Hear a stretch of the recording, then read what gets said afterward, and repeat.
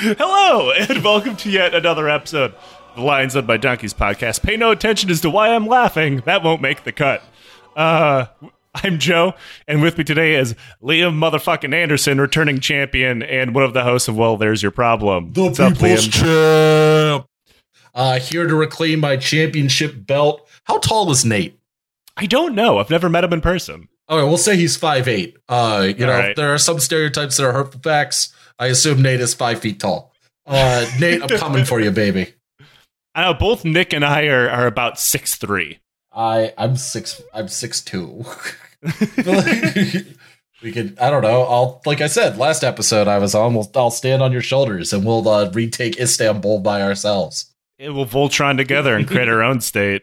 I think last time you were on the show, I gave you a choice between talking about the Jewish Avengers or talking about what we're talking about today.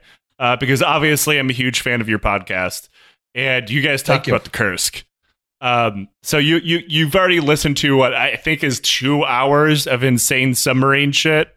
So we're going to do that again today. You talked about the Kursk, which was a Soviet and then Russian sub before it exploded and killed everybody, or imploded, whatever. Poor Lieutenant Kebab. He lost his legs. It kind of blew itself up, right? Like that's the lesson that I got from that episode. Don't defer your maintenance, kids. I cannot stress this enough. So we're going to talk about something else that happened. So after listening to Kursk, we're sitting through Kursk and making that episode. How's your feels on the concepts of being stuck in a submarine? Not great, Joe. I'm glad you asked, but not great. I for the longest time, I actually wanted to join the Navy, the only legitimate branch of the United States military. And I just and I got talked out of it by A, I was a chubby kid. B, I have psychiatric issues. But my dad was like, all right, look at you. You fucking think this is going to sit well underwater for 12 months with a bunch of dudes?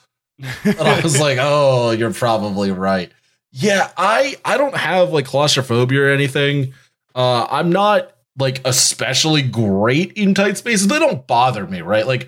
I was trapped on an elevator 7 to 8 years ago now in Toronto, and we were in there for about 45 minutes. And it wasn't until the end where I was just like, oh, this is actually genuinely brutal. But yeah, just being crammed under the sea with a bunch of dudes, nah, that ain't me. Yeah, I mean, I can't say it's for the claustrophobia part because I was a tank crewman, but the concept of being locked in a tube that, could just mysteriously crush and murder you at virtually any point if any small thing goes wrong always terrified me. I've never met a submariner, but I assume they have to be kind of weird. My grandfather was a submariner during World War II, and by all accounts was a weird guy. Not at least for part of World War II. And then he was working on the Manhattan Project, honestly. But yeah, he just weird guy by all accounts. How all goalies in hockey are kind of strange. Yes. Yeah, same thing. Nobody ever talks about the submariner to goalie pipeline. And it's weird because we are going to be talking about World War I and World War II today, but mostly World War II. And it wasn't really until post World War II where subs kind of weren't death traps and routinely murdered themselves. Though depending on where you happen to be conscripted or enlisted to be a submariner, that might still be happening to you today. So sorry. Submariners, not a monolith. But for the early history of subs, and we've talked about U-boats and Civil War submarines a lot, and they all sound really, really bad. But American submarines, not much better. They were it seems to be the quality of life for an American submariner was much better than a U-boat crewman. Sure. That is mostly due to just not having a lack of resources due to losing a war. And not having the entire world trying to blow you up all at once, Mm-hmm. But subs at the time were pretty shockingly low-tech things, even in comparison to what they were firing, which was, torpedoes, which is mostly what we're talking about today. Though they did have deck guns, because like in early submarine doctrine was to mostly use your deck guns, because you're supposed to surface and then let people surrender. Ambush, yeah. Yeah. Also because, every once in a while during World War I, if you fired a torpedo, you would sink. Sink more than you should, die because you're a submariner. So like the accelerated diving. I guess it would just be uncontrolled sinking. I don't know. It's like a water landing on a plane. Like you could just say plane crash. I don't need you to dress this up for me. Now, even during World War I, torpedoes were the real first fire and forget somewhat guided weapon in use. Some of these kind of sucked because it is World War I. It's like a lot of the cutting edge technology that came out in World War I that set the stage for truly groundbreaking stuff later on. Kind of suffered from growing pains. A great example of that is the tank. They killed their own crewmen a lot in World War I, and also they went 5 miles an hour and sucked. They're also hideous to look at. I would counter that the Mark V looks cool as shit in a weird steampunk thing. It's like just it's an angry set of tracks. Joe, are you on drugs? Currently, no. Okay, just checking. What if we gave an eggplant tracks? Well, yeah, what if a trapezoid could kill you? Should have studied trigonometry harder. And so the torpedoes in World War I were revolutionary. You could they had like a gyro mechanical angle calculator that you could set, and when you fired it, it would arc in the direction of travel where you would believe that a transport or cargo ship or whatever is going. So you could fire it and it would track down the target and hopefully hit it and blow it up. It was incredibly hard to actually do this, and the ability to do it like on the torpedo's internal mechanisms was actually invented before a calculator that could calculate it quickly. So it was actually up to the captain and the gunner to just be really good at math. Oh, no. So, yeah, roll the dice, right? Now, most nations after World War I let their submarine fleet just kind of rust and go to shit. Obviously people believe that it was the war to end all wars. It's never going to happen again. But also just incredible economic devastation made R&D for a submarine fleet kind of hard. Sure. Even the U.S., which escaped from World War I very, very well, and also, incredibly rich, did not spend money on their submarines. But this did not actually mean that they stopped trying to come up with new stuff on a shoestring budget, which, as we both know from your podcast and mine, never could possibly go wrong. So you see this dinghy, right? Now, what I want to do is put a 50 cal on it, and then we're going to give it some ballast, right? And we're going to put on one of those old-timey diving suits, and we're going to go beneath the sea, everybody. I do love seeing on the Susquehanna, Jesus Christ, the Schuylkill River and Billy. Every so often, you'll see the Coast Guard with one of their 50 cal dinghies. You're just like, this is a bit much, boys. You see those here too, yeah. They're not quite dinghies here because you have to worry about the open ocean, but they're like a armed bass boat kind of. yeah, that's basically what we got. I'm just like, all right, you guys can reel this in a little for me. We are operating under the assumption that no one will shoot at us, otherwise we're fucked. We have a 50 cal. And it was one of those things that they knew that their old torpedo, the Mark 10, which was from World War I, that operated on alcohol and steam for propulsion. Hey, me too. So I'm going to go out on a limb and say it was pretty normal for submariners to drink the torpedo fluid. I don't know if they can, but if I learned anything... Like the windshield fluid.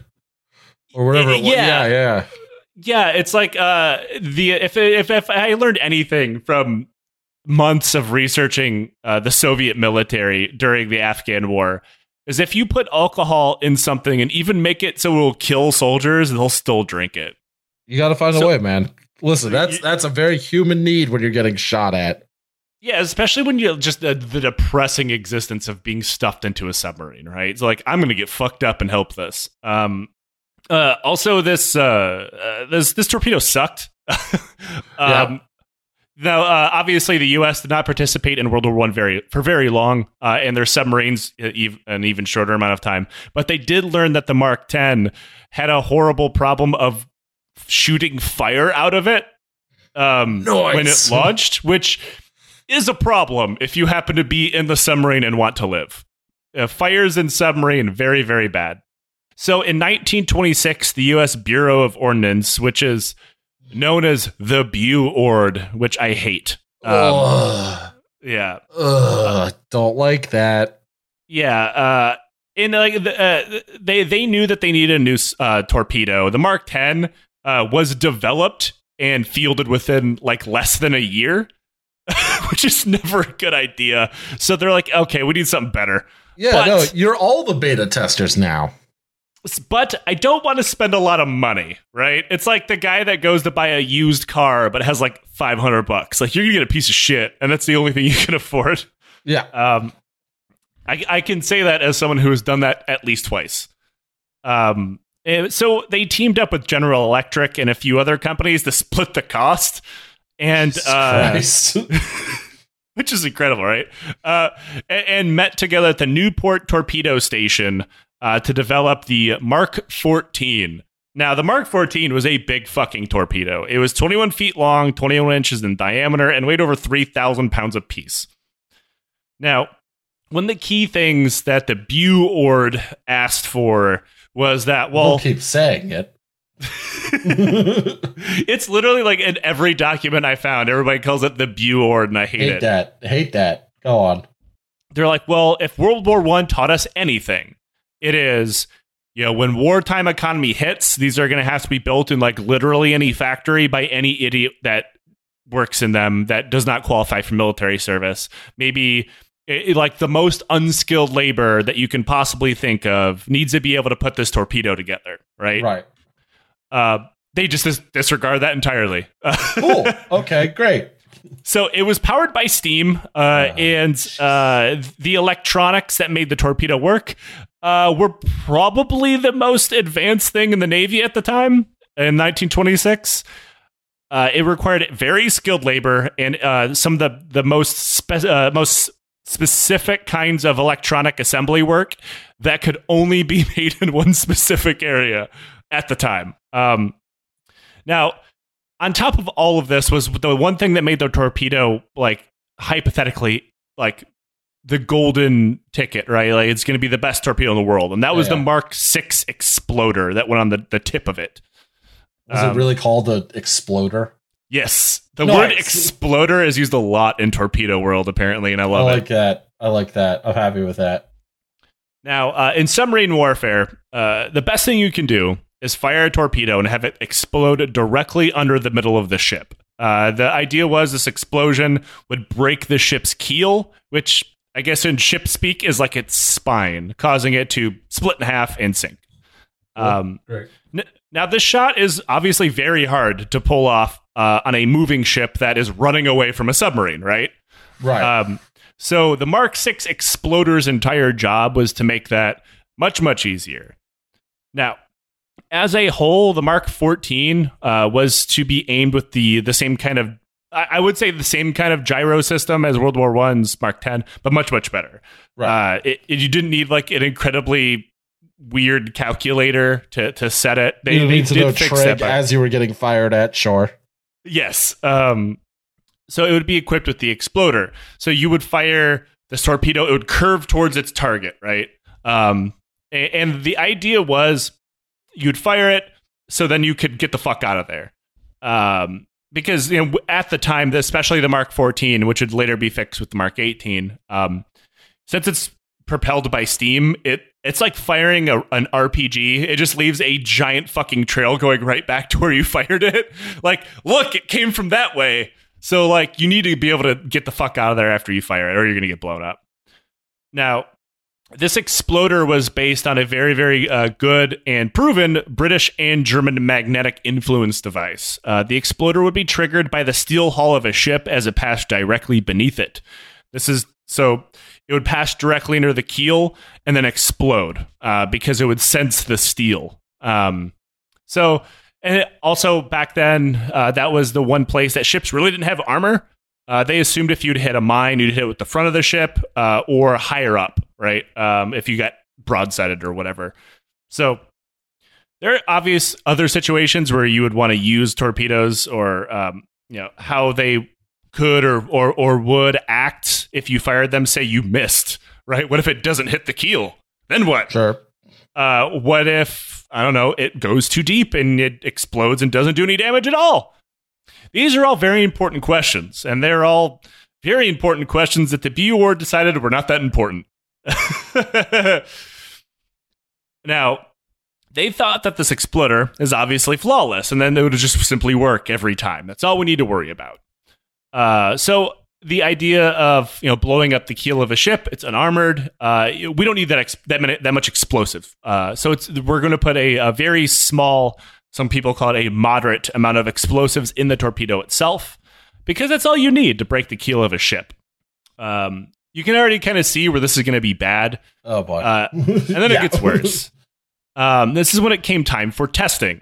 They decided they didn't want to do that either. Come on, man. And honestly, I have been... I kind of admire that, though.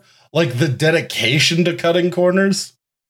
Like, it really does seem, as we go on, that the Bu-Ord actively hated Submariners.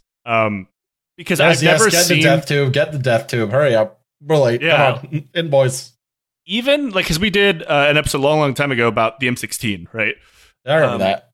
And that's pretty bad. But it doesn't seem that it has such disregard for testing and safety. It was sabotaged. So like, right. They knew what they were doing. Right. Which is obviously very, very bad. But you kind of like, it's much different than just simply not giving a fuck. Because obviously, I mean, it's the government. They don't actually care about the lives of the people of where they put these weapons. Otherwise, they wouldn't do war. So they did one test, which I like that. I think is the least amount of testing anybody's ever done before fielding a weapon. So it was one test. It was carried out with 2 torpedoes, and it was fired on an old derelict sub on May of 1926. You want to guess of how successful these tests are? Wildly, absolutely wildly successful. I will not hear anything to the contrary. You're doing one test with 2 torpedoes, right? Like, at this point, it actually should be kind of hard to fail the tests because, like the M16 passed its first tests because they were fudged. Like, no, we're going to fire it in a very specific, clean manner, so it can't possibly fail. Like, this is kind of what I expected. Like, maybe they'll park the derelict sub right on the nose of the other sub, so, like, you're just point blanking it with the torpedoes and you can't possibly miss. So that one torpedo ran under the target and did not explode, and the other one worked. So at a 50% success rate. That's not bad. That rounds up to 100. Yeah, and the Bu-Ord decided, that's genius. That's good. That's good. We're in a war, boys. Let's do it.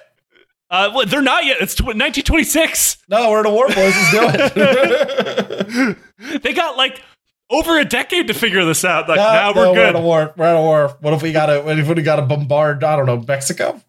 Wrap it up. We're done. So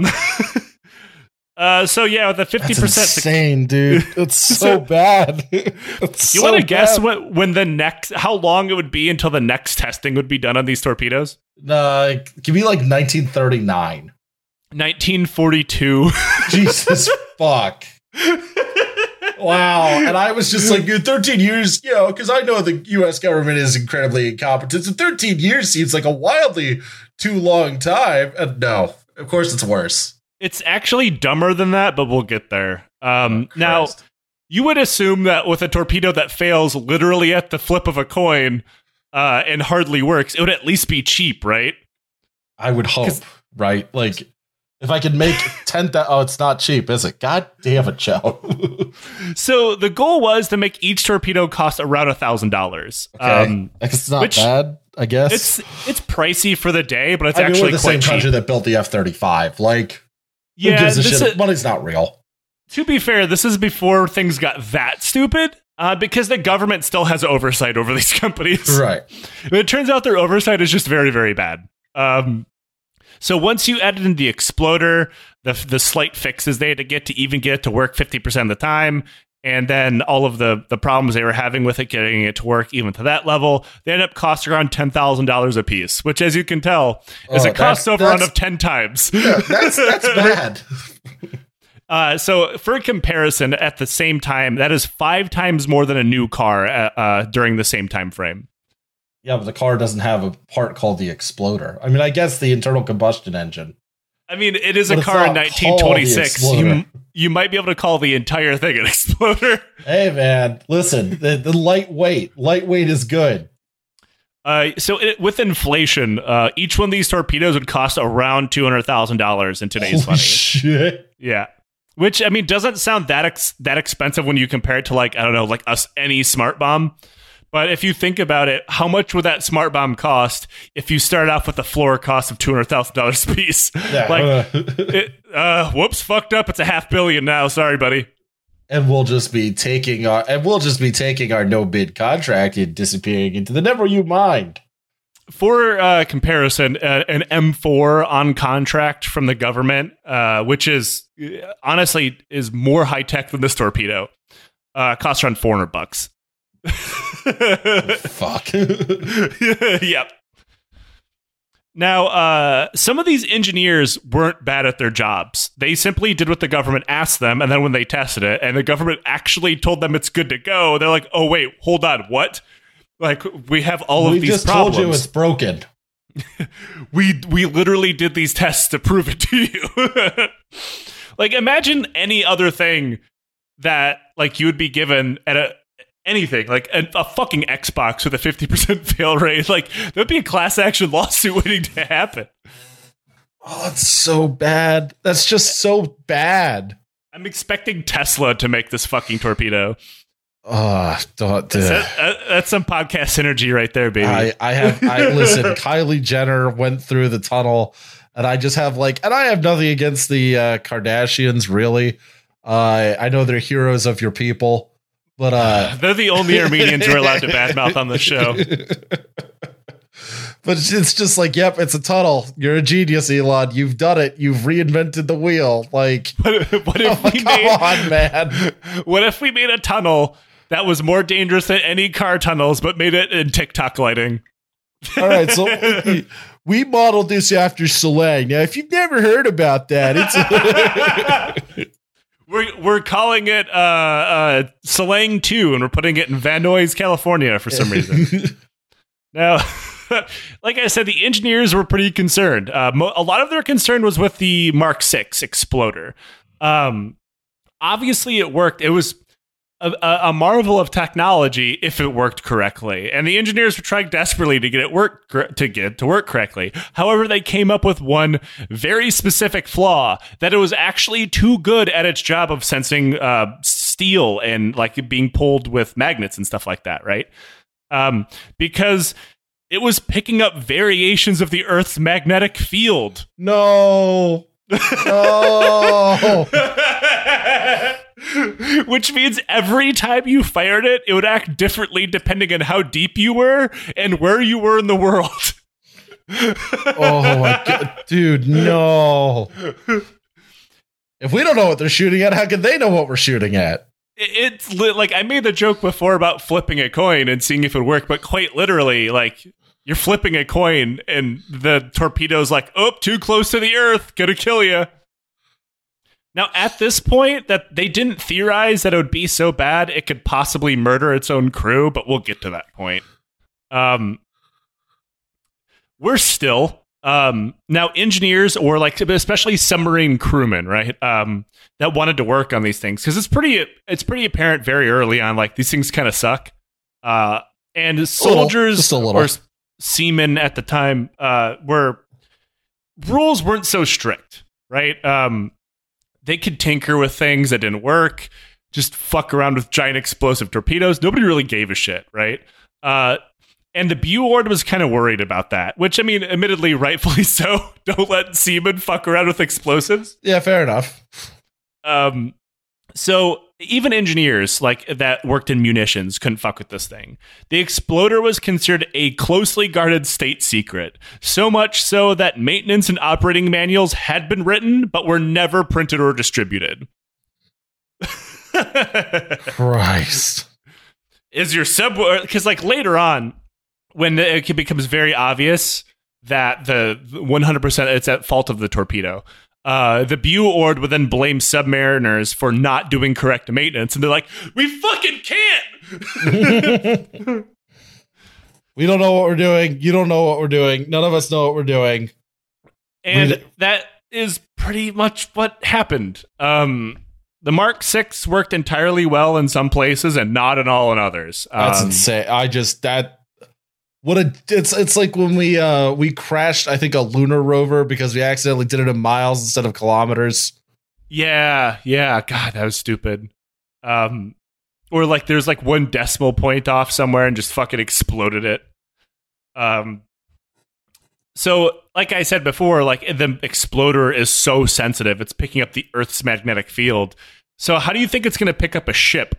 Really, really well, right? Yeah, of course. Yeah, that led to them exploding before they even got to the target.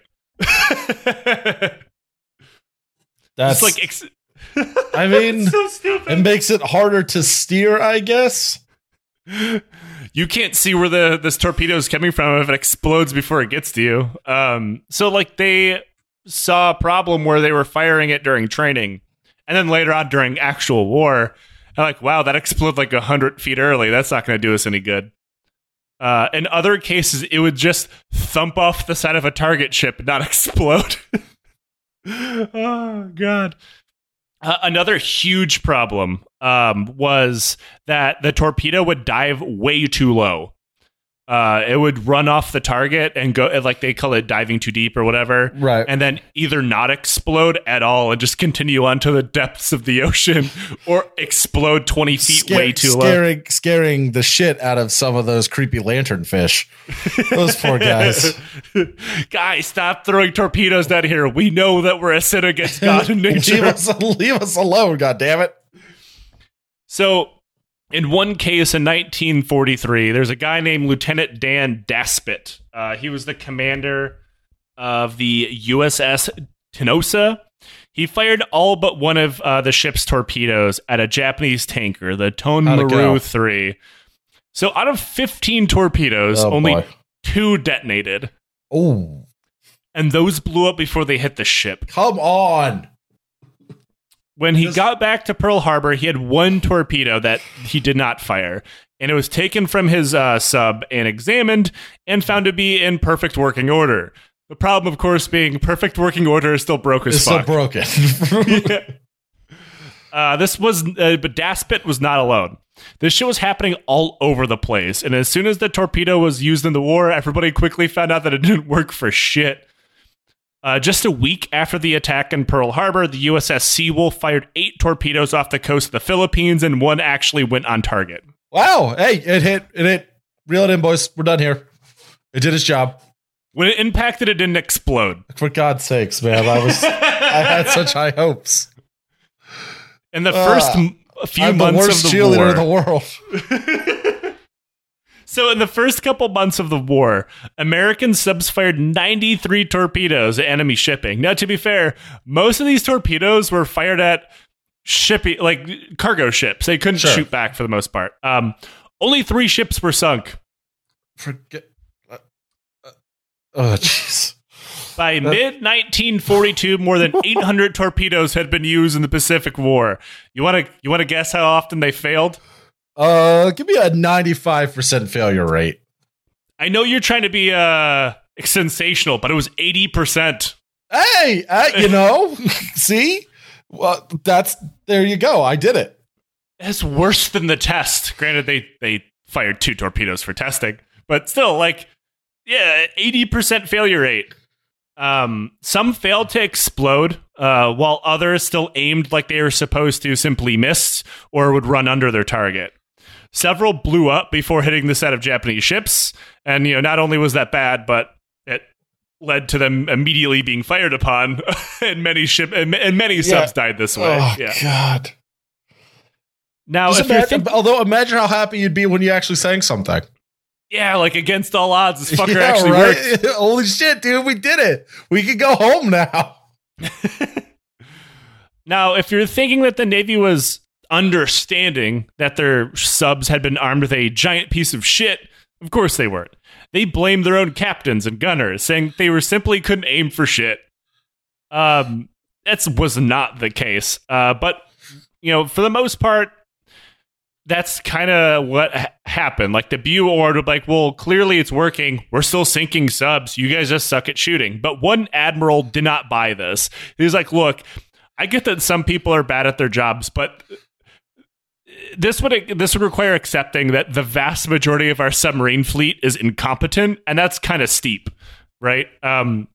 So Admiral James Lockwood took a bunch of torpedoes and carried out his own unofficial test off the coast of Australia. He fired 6 torpedoes at an underwater net, meaning this unofficial test, rallied together by some random admiral, was more of a test than the first test that actually fielded this thing. Christ. Oh my God. Oh my God, dude. He found so bad. At best, when torpedoes still functioned, they ran 10 or 15 feet below their set gauge. This effectively made them useless. All right, so just reset the gauge. It's fine. Who cares? Well, that is one of the fixes he immediately Fire told people up, to do.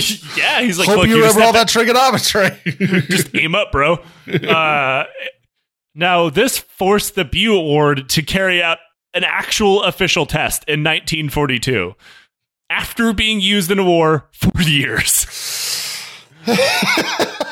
It's so fucking grim. What they discovered was dumber than what everybody originally thought. So at one point, sub-commanders pointed out how bad it was to only have a magnetic exploder and demanded not only a larger payload, but a contact exploder as well. Understandable. Yes, that's 100% the first thing I was reading about when I was reading about the Mark 14. Was wow, that seems like they're really missing a point here. What if we have to hit the fucker directly? Or what if I do hit the fucker directly? And I mean, that is how admirals had largely been training their crew, right? Is hit the fucking ship. Right. Understandable. You usually want to sink the ship by hitting it, or so I would think, but I guess I'm just a crazy person. Yeah, clearly we're sub-amateurs here. So the BU-ORD did. They're fine, whatever. We'll give you your contact tip, and we'll give you hundreds of pounds of more explosive. You want to guess what they didn't do after that? What's that? Change anything else about the torpedo. Nice. So they made it significantly heavier, and then did not change the propulsion or gyro systems at Sweet. Good. Great. So this of course led it to fail nearly 100% of the time. Also, that 50% test that I told you about was done before adding the contact exploder and the additional explosives. So after doing that, it was never tested. When Lockwood carried out the tests, he noticed weird. It seems to be the tip and the tail of the torpedo kind of waggled as it went. Completely shimmying in the water. Like a dog. After all, who doesn't want their what is a dog other than a really furry torpedo, right? Yeah. Aw. Just paint a cute little face on it. If you're the Soviets, kinda, for tanks, right? Now, remember the contact exploder? That obviously you want that. Another problem. It also didn't work. Remember? Because they're hitting the ships and it's not exploding. So, every portion of this torpedo is failing, right? Right. But they worked on some things, but it did not fix the erratic gyro mechanism that was making them fly wildly off course. or the random explosions, which they didn't fix that either, because that was the exploder causing that, which were still happening all the time. Because after the small fixes that were made, sub-captains continued to write in their logs, motherfucker didn't work right. Motherfucker didn't work no, but we have fixes. So the Bureau did the adult thing, and the thing we probably all assumed they would eventually do again, and that is refuse to accept that there was anything wrong with their torpedo at all. Oh, yeah. That's right. Just plow ahead like nothing's wrong, baby. I love that shit. At this point... America number one. It was working, kind of, by sheer saturation of torpedoes. They were sinking a lot of Japanese ships. I would like to think that like a lot of the ships that the American subs were sinking were just like Wile E. Coyote punching a hole directly through a wall, but with a torpedo. Now at this point, this was no longer a Buord thing or something that admirals knew about. Everyone down to like everyday submariners knew that the fucking torpedoes didn't work. Mm-hmm. Everyone knew that the weapon was shit, and it was something of an open secret, and commanders began to try to get around it. Lockwood requested permission to disconnect the magnetic exploder from the torpedo, because even though the contact exploder didn't work great, it at least would hit the fucking target and give it a better chance. The Buord refused to allow them to do that. Oh, cool. Why? Reasons. It's the sunk cost fallacy, but it kills people. Okay, that's all right. The submarine crews were then forbidden to do anything beyond regular maintenance of the torpedoes, which, remember, they could not do. They were told not to touch the Mark VI exploders in any way, and to further prevent unauthorized tampering, the Buord ordered that the sub-base torpedo shop apply dabs of blue paint to the screws that held the exploder mechanism to the torpedo body. Of course, this meant the Buord never met any fucking enlisted people in their entire life, because the only thing that happened was the submariners bribed the members of the torpedo shop, who were also enlisted sailors for the most part, with tobacco and booze to get a can of paint the same color so they could fuck with it and then repaint them. I like that. No, I really like that. Good job, boys. That's American. That's what won us the war. That's American ingenuity, and it won us the war. Quite honestly, like when I first read about the paint, I'm like, oh, soldiers are just going to fucking figure out a different paint color and fuck it up anyway. Or they're just like, it's going to be an open secret that their captain just won't report them for, which also didn't happen. Lockwood and eventually a few other naval commanders would get involved, and this would eventually turn to a political dick measuring competition between the Buord and the poor bastards who actually had to use this fucking thing. This eventually ended with the Buord relenting on the rule about disconnecting the magnetic exploder, but it didn't solve just all of the other problems, specifically why the contact exploder wasn't working. Now, enter crazy person but legendary submariner, a guy named Charles Momsen, who is known as the Swede. Now, he was contacted specifically because Lockwood knew he didn't really care about politics or the chain of command, and he had a bit of a reputation about telling people who outranked him to go fuck themselves. Nice. He also was known as being a great engineer, on top of being a submarine commander. Like, he invented the Momsen lung, which was like a breathing apparatus that submariners could use in order to escape a dying submarine. And it worked. So like, he was very, very good. People respected him. So like, well, if we bring Momsen in, maybe the Buord will listen to him, because like the Momsen lung got distributed. So clearly they trust this guy, right?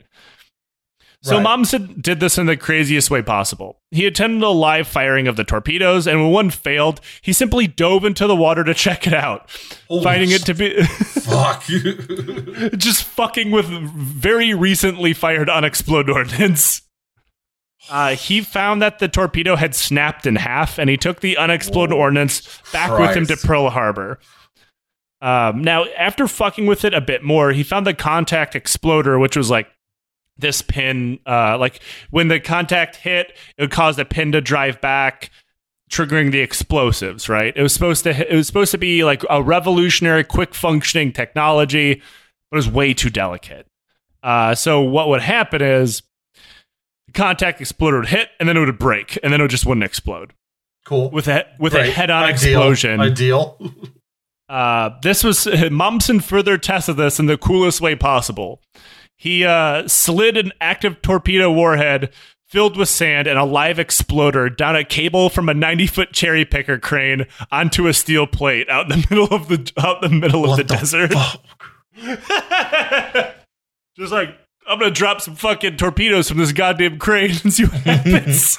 To be fair, that's basically how we did Trinity. So yeah. I mean, science back then was way cooler. Let's kick it overboard. Whatever, man. This was to simulate a head-on. Like if you were to fire your torpedoes like a broadside, a 90-degree hit, which is how people were trained to do at the time. 70% of the exploders failed when he did it this way. Now, this is a problem in more ways than one. Mostly being that the torpedoes weren't working, but the torpedo captains and gunners have been trained that this is the best way to attack a target. So this is the way everyone is attacking, meaning that the very way that they're attacking made sure the torpedoes wouldn't work. Oh, God.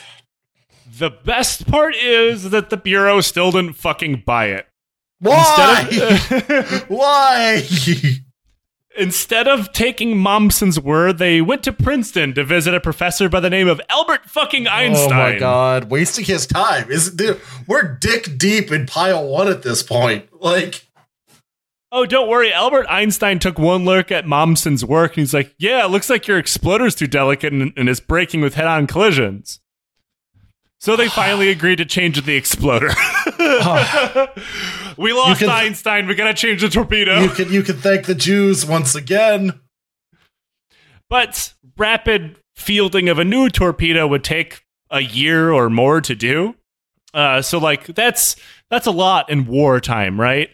Until then, they simply ordered everyone to shoot the torpedo at a different angle, which is like how Mommsen got the fucker to work, is that if the torpedo hit at an angle, the contact exploder would work.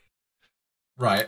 Now, this did nothing to fix the wildly suicidally inaccurate gyro aboard the torpedo. And this is where we get into a little story I like to call how a whole bunch of American submarines sank themselves. Yes. Enter the USS Tullabee. So the Tullabee was a Gato-class sub that carried 24 Mark 14 submarines. The Tullabee was kind of an unfortunate sub. From the time it was laid down to the time it actually went to war, didn't have the greatest luck. From like its field testing or sea trials or whatever, they found out that it just kept having air leaks.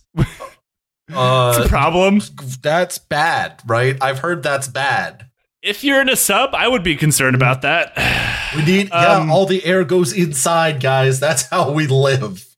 Now, air stays in, water stays out. Any deviation from this is a problem if you're in a submarine. There you go. That's all of submariner school. We've done it. Everybody on the boat. You're welcome. Sign up today for your Legion of the Old Crow Submariner certificate.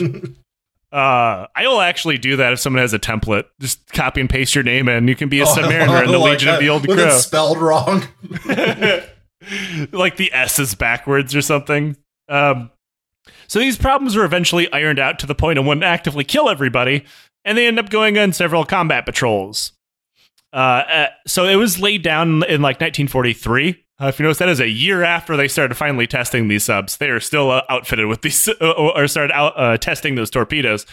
It is now still outfitted with those torpedoes. And after about a year of combat service in March of 1944, which, by the way, still have those torpedoes. Oh, we're timely. We're timely here.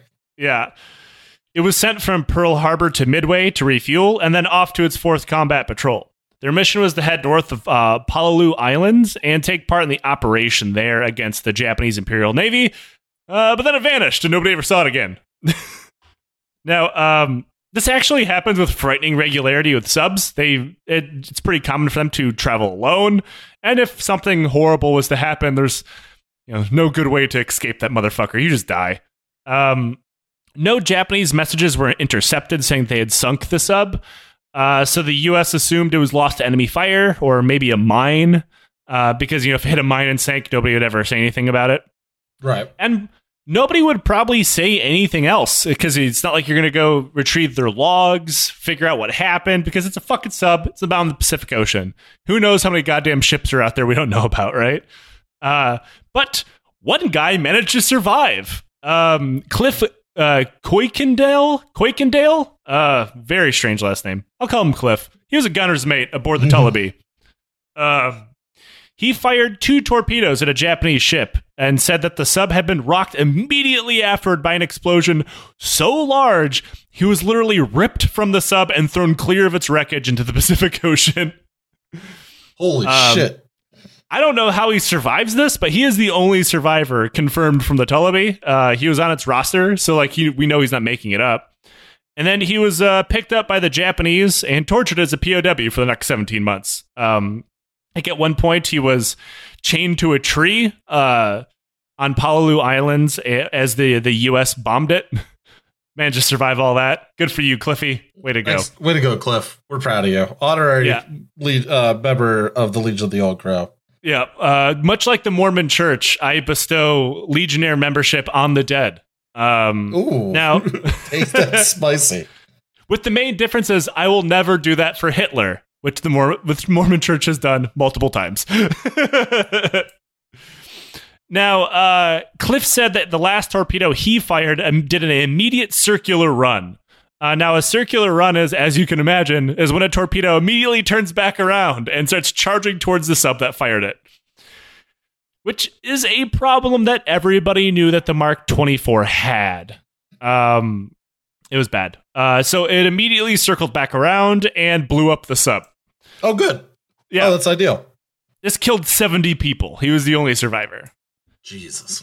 Now, the circular run thing was such a common occurrence for the Mark 14 that it happened at least 24 times during the war. Now, the reason why I say at 24? least, yes. Now, 2 of those times, maybe more, but 2 that we know for sure, ended with people being killed. The Tullibee being one, and the USS Tang being the other. Now, the Tang is generally the one that comes to mind. Like if you search sub that sank itself, which is something that I did, the Tang will come up. The reason for that is because the Tang is the most successful sub in U.S. Navy history. Yes. It was so good, it had to kill itself. It sank 33 Japanese ships and 1 American one, being itself. On September 1944, the Tang was sent off on its 5th war patrol into the Straits of Formosa, modern-day Straits of Taiwan. Probably something else if you happen to live in the PRC. During the patrol, the Tang sank several more enemy ships before she ran out of luck. And on the morning of October 25th, the Tang fired its last torpedo. Now, I've seen several sources say this is a Mark 18 torpedo rather than Mark 14 torpedo. Well, up in the air on that one. But a small side note here, that doesn't actually matter because the Mark 18 was rapidly fielded to make up for how bad of a torpedo the Mark 14 was. Oh, we did it. Yeah, it was an electric torpedo, and it was a giant buggy piece of shit that managed to produce lethal quantities of hydrogen gas every once in a while when it was fired. Nice. It was also known for being much slower than a Mark 14 because it was electric. If its batteries were very temperamental, and sometimes when it was fired, they would just be dead. It also had a horrible problem of circular runs. And we know this because during testing, one circled back around and nearly killed the submarine that was firing it, the USS Flying Fish, which managed to dodge it in time. Either way, when the Tang fired its last torpedo, it immediately circled back around at it. And as slow as the torpedo was, it was still way faster than a sub could dodge its own shot. After the captain who survived and was given a Medal of Honor for shooting himself down. Nice. I love this shit. His Medal of Honor is technically for being the captain of the most successful ship or the most successful sub in the US Navy. I feel like you should get a Medal of Honor for shooting yourself. That's fucking funny. Yeah, you're so good. You killed 33 ships and yourself. Medal of the Medal of Honor should be bestowed for hilarity at some points. 20 seconds after firing it, he said it blew up the Tang. So that's a real fast circle. Damn. That's like immediate. Which leads me to believe that like nobody's really sure what caused it. It could have been a fucked up gyro. It could have been his magnetic exploder was still attached and just immediately triggered it on itself. Nobody really knows. Right. When it exploded, it killed 78 men, with 9 were able to actually use a Momsen lung and get to the surface and survive. And unfortunately for them, they were also captured by the Japanese. The Japanese ship that they were pulled up. Yeah, it's good news. You survived. Bad news. You're a Japanese POW. Like, fuck. The Japanese ship they were pulled up onto also happened to house the sailors from the ships that they sank the last couple days before they sank themselves, which led to them being brutally beaten. Though credit where credit's due, the crewmen of the Tang said that when they found out that the sailors from the ships that they had sank were the ones beating them, they actually weren't that mad at them. Like, fair enough. I don't blame you. It's good. It's fine. Like, I'd beat us too. Now, by the end of World War II, 52 American subs were lost. And It is the highest casualty percentage of any American armed force. Meaning they lost 1 in 5. Holy shit. Of 16,000 submariners, 3,500 were killed. So, like, got bad fucking odds. That's bad. Oh, now, I said, at least 2 of those, the Tullaby and the Tang, killed themselves. But there's probably a 3rd, which means there's probably a 4th, and so on and so forth. There's evidence to suggest a 3rd, the USS Grunion, which is a terrible ship name. It sounds like the USS Grundle. When I hear Grun, USS Assneck. The Grunion was lost off the coast of Alaska during the A2 and Kiska campaigns, and it was just lost. Nobody found it until very, very recently. And while there's no definitive proof, the people that observed the wreckage said that it's almost certain that a malfunctioning Mark 14 circled back around and blew it the fuck up and took all hands on deck. And there's a reason why I said there's probably more. Of 52 lost subs, fully 8 of them, nobody has any fucking idea what happened. They just gone. They simply vanished, and they were chalked up to like a sea mine, maybe malfunction, lost at sea. Nobody really knows. But that's what they had the Grunion listed as too until like 20 years ago. Oh wow. So there's a very, very good chance that there's several more subs on the bottom of probably the Pacific, maybe the Atlantic. Circle death. Yeah, it's like, we used to make a joke. I believe, I'm not exactly sure what the joke seeds of it are, wherever it came from, but like whenever we would get in a firefight with the Afghan police in our patrols, not with them, mind you, but like as a team, we called it the Death Blossom because they would just fire blindly in every direction.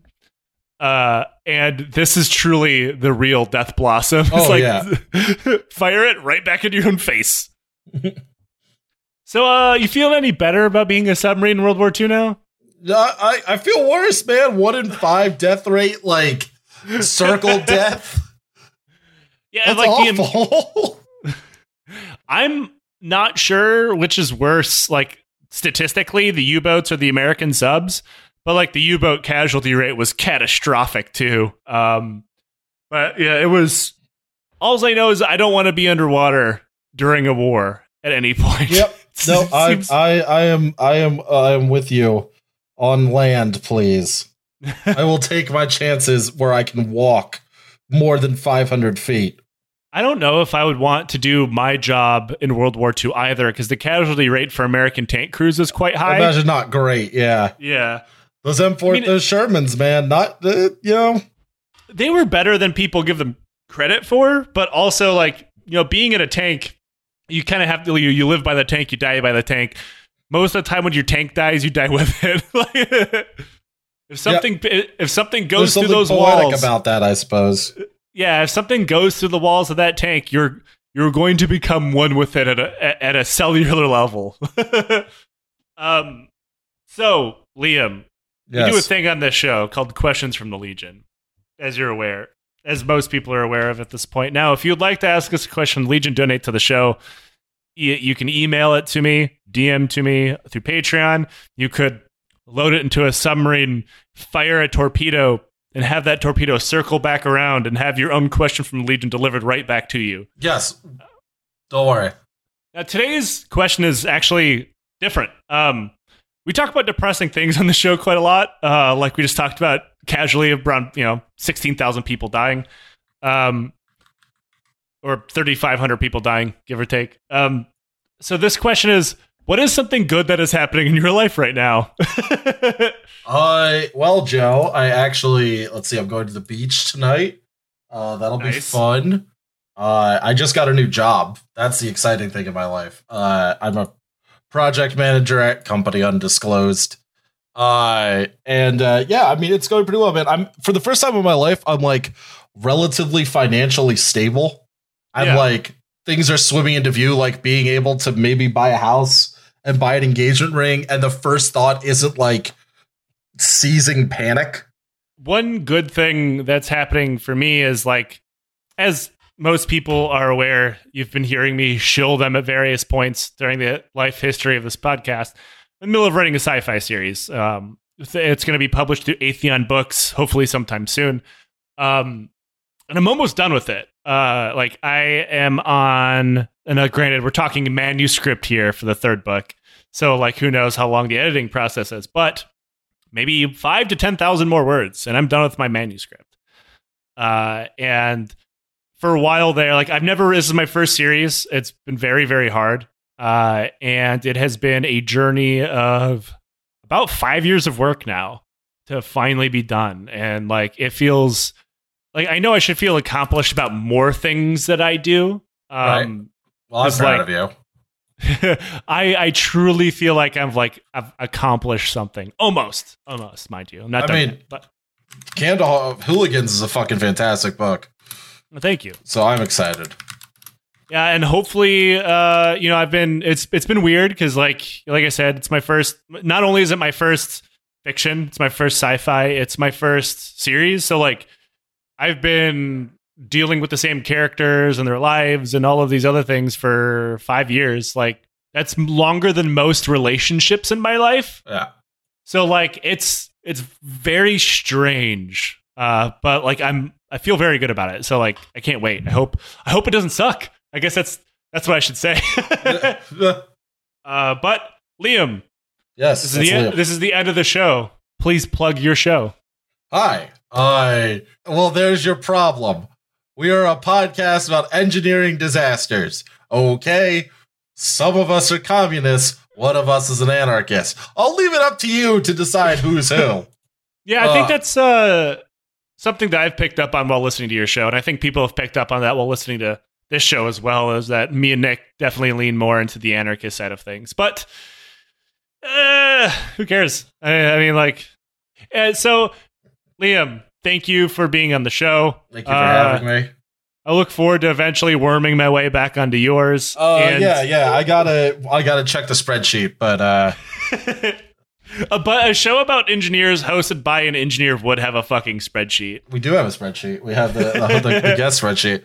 I wish I was so organized as to have a spreadsheet, but I do not. Also, slide into the podcast DMs because that'll make this a lot easier. I will. I will not be wearing clothes. Until next time, everybody. Don't go in it. I feel like this is sub, man. Just don't go probably this is probably the third fucking time I'm gonna end a show with saying don't get into submarine. No, won't do it. Not if you're a Confederate. Not if you're an American. Not if you're anyone. Yeah, just don't do it. Fight your wars on land like God intended. Train good, sub bad. Yes, train good, sub bad. There we go.